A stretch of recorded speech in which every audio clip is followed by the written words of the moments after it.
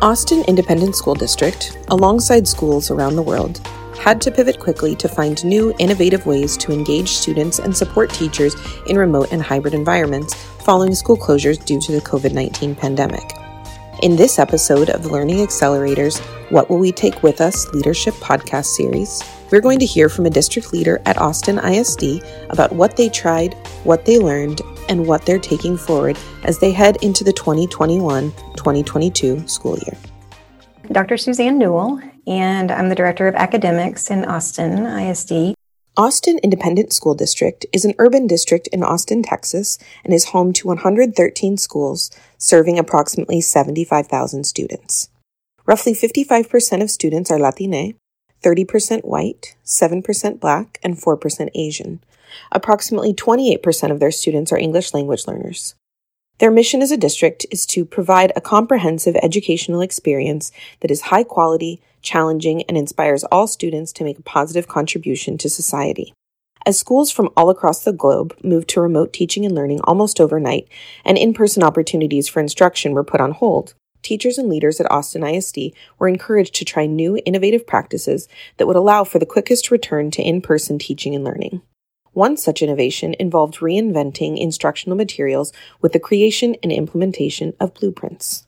We're creating blend blueprints for every grade and course that we are pushing out to teachers' dashboards. So what we're doing now is we're beginning the leadership team work for making sure that those are properly revised, enhanced, restructured as necessary in preparation for kind of an August 1 soft launch. This was very prophetic, but back in January, February of 2020, they had worked with a company on a proposal for kind of a virtual academy for secondary only, but that would be run a little bit in the same vein as like Edgenuity, but with a higher quality, more Austin similar learning style process. And so we had that estimate, that price estimate, and so we reconnected with them about whether or not we were going to purchase a curriculum per se. And then we also put forth this kind of last minute idea that we would pull a few teachers at each grade band. And when you're a district with 5,000 teachers, that's not a huge hit compared to how it would have looked in one of my former districts. But pull a couple of 2 or 3 teachers per grade band per subject and be the designated teachers on special assignment to write the blend blueprint curriculum for the school year. So we took those 2 options with associated estimated costs to the district COVID crisis leadership team.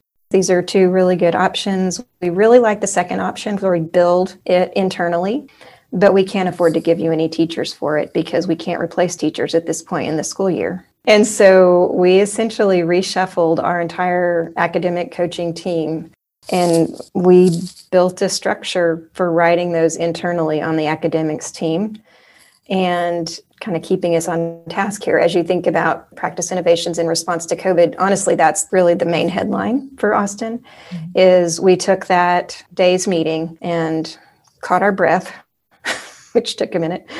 And we took our academic coaching team, we took our SEL coaches, we took our SPED coaches, we took our cultural proficiency and inclusion specialists, we took our creative learning specialists, and fortunately, we had the infrastructure to have those people at our disposal. And I realize that when I say that, not every district has that sort of people power, but we reorganized them. And essentially, since we had been told not to go to campuses physically this year anyway, coaching was going to look very different, if at all. And so our academics team became the curriculum collaboration team, essentially. And we had to build a template that we could all work with, so they would have the same template. It became communicated through the school leadership office that we were all going to use Canvas Blend. And that was its own culture shock because they had not been quite so directive in the past. But in order for this to work, that had to be a non-negotiable. And so we're using Canvas pre-K to 12. And we supplement it with Seesaw at the primary grades, but we link the Seesaw things from the Blend course. And the purpose of that is to make sure that a parent with a kid in kindergarten, 3rd grade, 8th grade only has to learn one LMS primarily as the access point. And so throughout the whole process, we tried to thankfully I have several AISD parents on my team. And so they got to be parents and they got to be curriculum designers. because they saw the end user experience as well. It has been a journey, quite a few bumps in the road, but we've taken basically, we call yearly planning guides is kind of the YPG acronym for our scope and sequence in Austin. And so everybody was used to getting the updated YPGs on August 1st and, back to school PD and all that. But essentially this year, the YPGs were completed and updated by around July 1. And we use those as the script, basically, for the unit development of the Blueprint online curriculum. I think the one PR miss that we had at the beginning, and granted, I can justify everything by saying that was in the season of the urgent, and that is that some teachers expressed dissatisfaction with the blueprints because I think they were expecting them to be plug and play. This is what we do on Monday in first grade in every district, every campus in the city. And that was not what they were. They were built with really more content than a teacher needed. At first, we've kind of pared it back a little bit because we found some teachers that were literally assigning everything we put into them.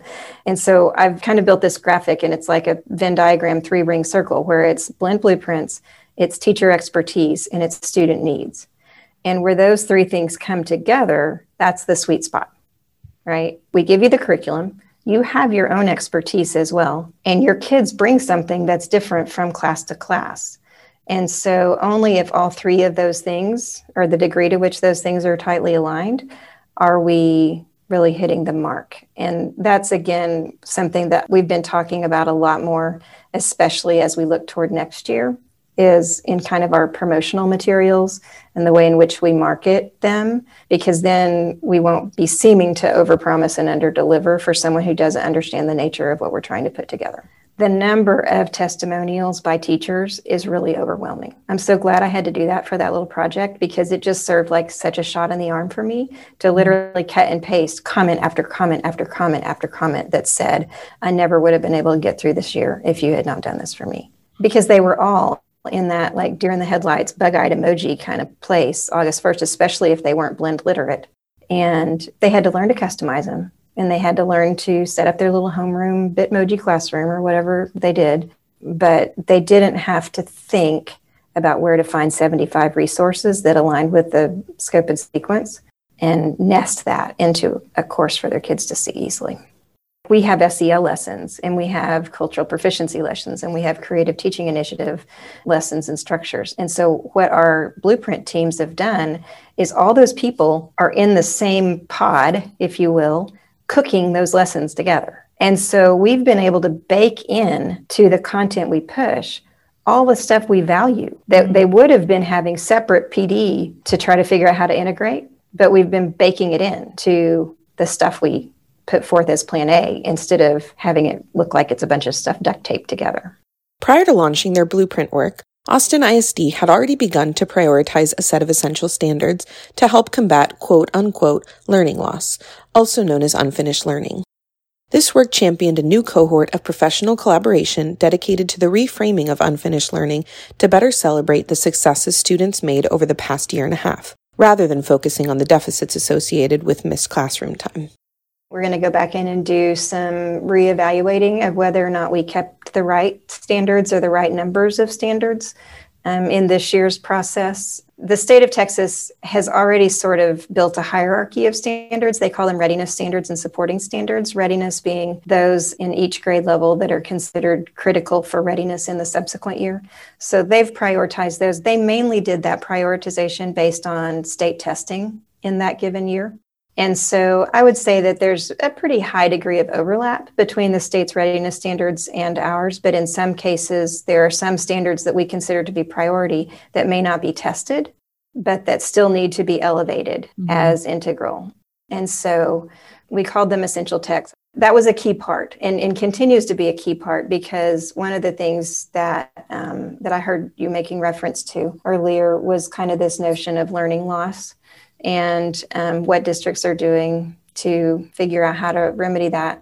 Every time I say learning loss, I try to put it in air quotes because I'm very uncomfortable with that term, because it's so connected to the assumption that anybody hasn't been in COVID, right? Like, yes, we've lost learning compared to the trajectory we would have been on if the entire world hadn't been shut down. So yes. However, we have all been doing our best during the worst possible conditions to, number one, stay alive, and number two, take care of children.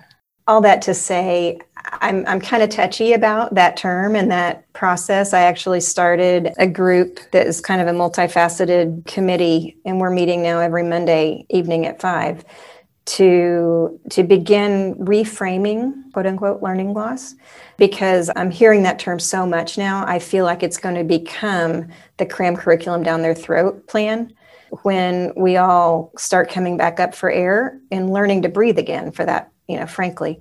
And so I feel like there's going to need to be a lot of, the word retraining is probably not the right word, but asking people to really reframe their thinking on that, starting with our board of trustees and the public, because I keep hearing it a lot. And granted, when you look at the scary statistics on how much loss in math and in reading achievement there have been, those numbers are daunting, right? But we also have kids that are coming to us with one-to-one learning skills, technological learning skills that in a million years they would not have been able to master in a 13-month period. I was talking with a group of middle school teachers last week, actually related to our pilot with Learning Accelerator. And the teachers are doing these grade interviews with the students, and the students have to make a case for their grade that they've earned. And the teachers said, look, go back to your Jamboards, your Nearpods, your Google folders, all the things you've submitted in Blend, and listed like 2 or 3 other things. And you can find the evidence in any of those tools that we've referenced. And I said, stop right there. I said, let's just take a minute to celebrate what you just said. Number one, that students have access. We were not one-to-one before COVID. All students have access to those devices. Number two, that they can tell you what Jamboard is and Nearpod is and, Blend submissions are. And the fact that that is now a common part of your process as a teacher. And then obviously the icing on the cake is that they can synthesize all of that and put it together to make a case for mastery of a standard that you've clearly articulated. That's huge, huge. And so that's what I mean by the reframing. Like, that's the story that needs telling. So we aren't focused on all the things that we have, quote unquote, lost. And we have, right? Kids are in trauma. Parents are in trauma. As people get vaccinated, I'm hearing my friends and other people tell stories about literally the social adjustment that is necessary to get back into the world where you are face to face with people.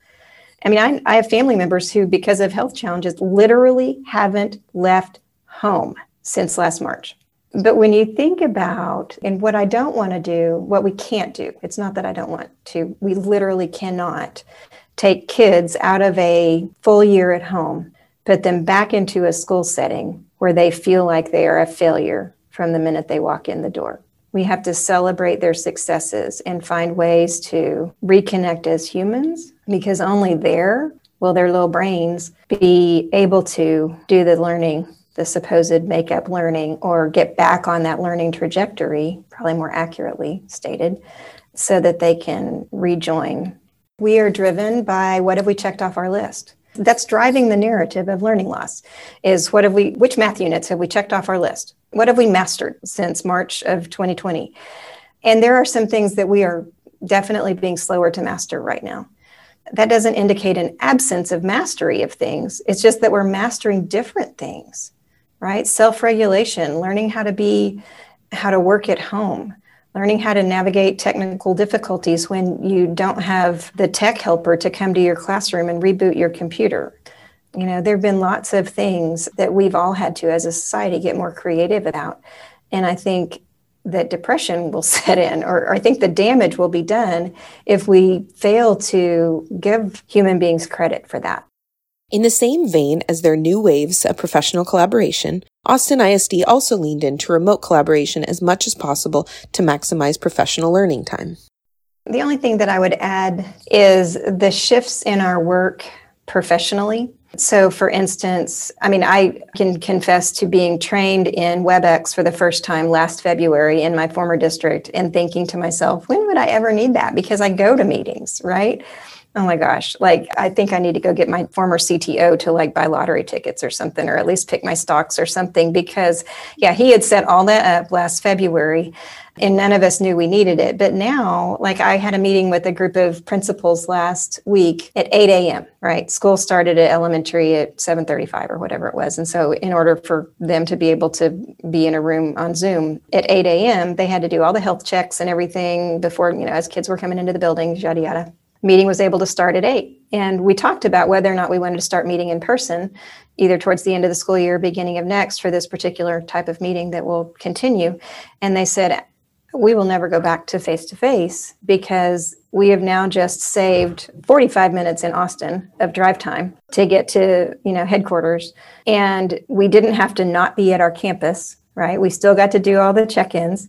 And now we're having an efficient, on-time meeting without that sort of inefficiency that we used to take for granted. So I'd call that one thing. The other thing, and they haven't been as popular as I wanted them to be yet, but I'm not giving up hope. I think the teachers have been too buried in the urgent to yet come up for air to the important. And that is cross-district Zoom grade-alike PLCs. We had an initiative to launch those in the fall because we knew that teachers were going to be their own best friends and advocates and co-planners during this time. Even given the Blend blueprints we were creating, we thought that would give folks the outlet to then talk about how they're customizing those or whatever. We have found that there are some groups who may have been accustomed to physically meeting before the pandemic, like librarian groups or pre-K groups that were kind of the singletons on campuses, and those have been successful because they already had those relationships and patterns. Many of the other grade levels have had a harder time doing that. And I think part of it is just desperation for time. But I also think this is one of the underlying benefits to that whole 80% of the people are using our curriculum for the first time. And that is that can you think about that for just a minute? The notion that 80% of the third graders, and granted, that's a lot of if-thens, but hypothetically, a large percentage of our third graders are using the same activities within the same week in a district with 80,000 students. That would not have happened. And so the fact that they're doing that and they weren't doing it before, I think that practice is going to catch up with that fact. Because before, if they'd tried to collaborate around what we're doing for instruction this week, it would have been 80 different things. And now it's much tighter. It's a much tighter list because of that shared, used curriculum resource. And so it's my hope that we can strengthen that, which will be part of that cyclical, if we strengthen that, then that promotes buy-in to the curriculum we're building. So it's a very recursive cycle. So I'm hopeful that we'll get there. Due to the COVID-19 pandemic, nearly every school across the country had to quickly pivot to new models for teaching and learning in order to reach students in remote settings. Dealing with circumstances they never before experienced, Austin ISD focused on supporting students and teachers by providing instructional blueprints with prioritized standards to help guide instructional time, and by prioritizing professional collaboration. Thank you for listening to this episode of the Learning Accelerators What Will We Take With Us Leadership podcast series. For more resources and leadership stories, visit hopskipleapfrog.org.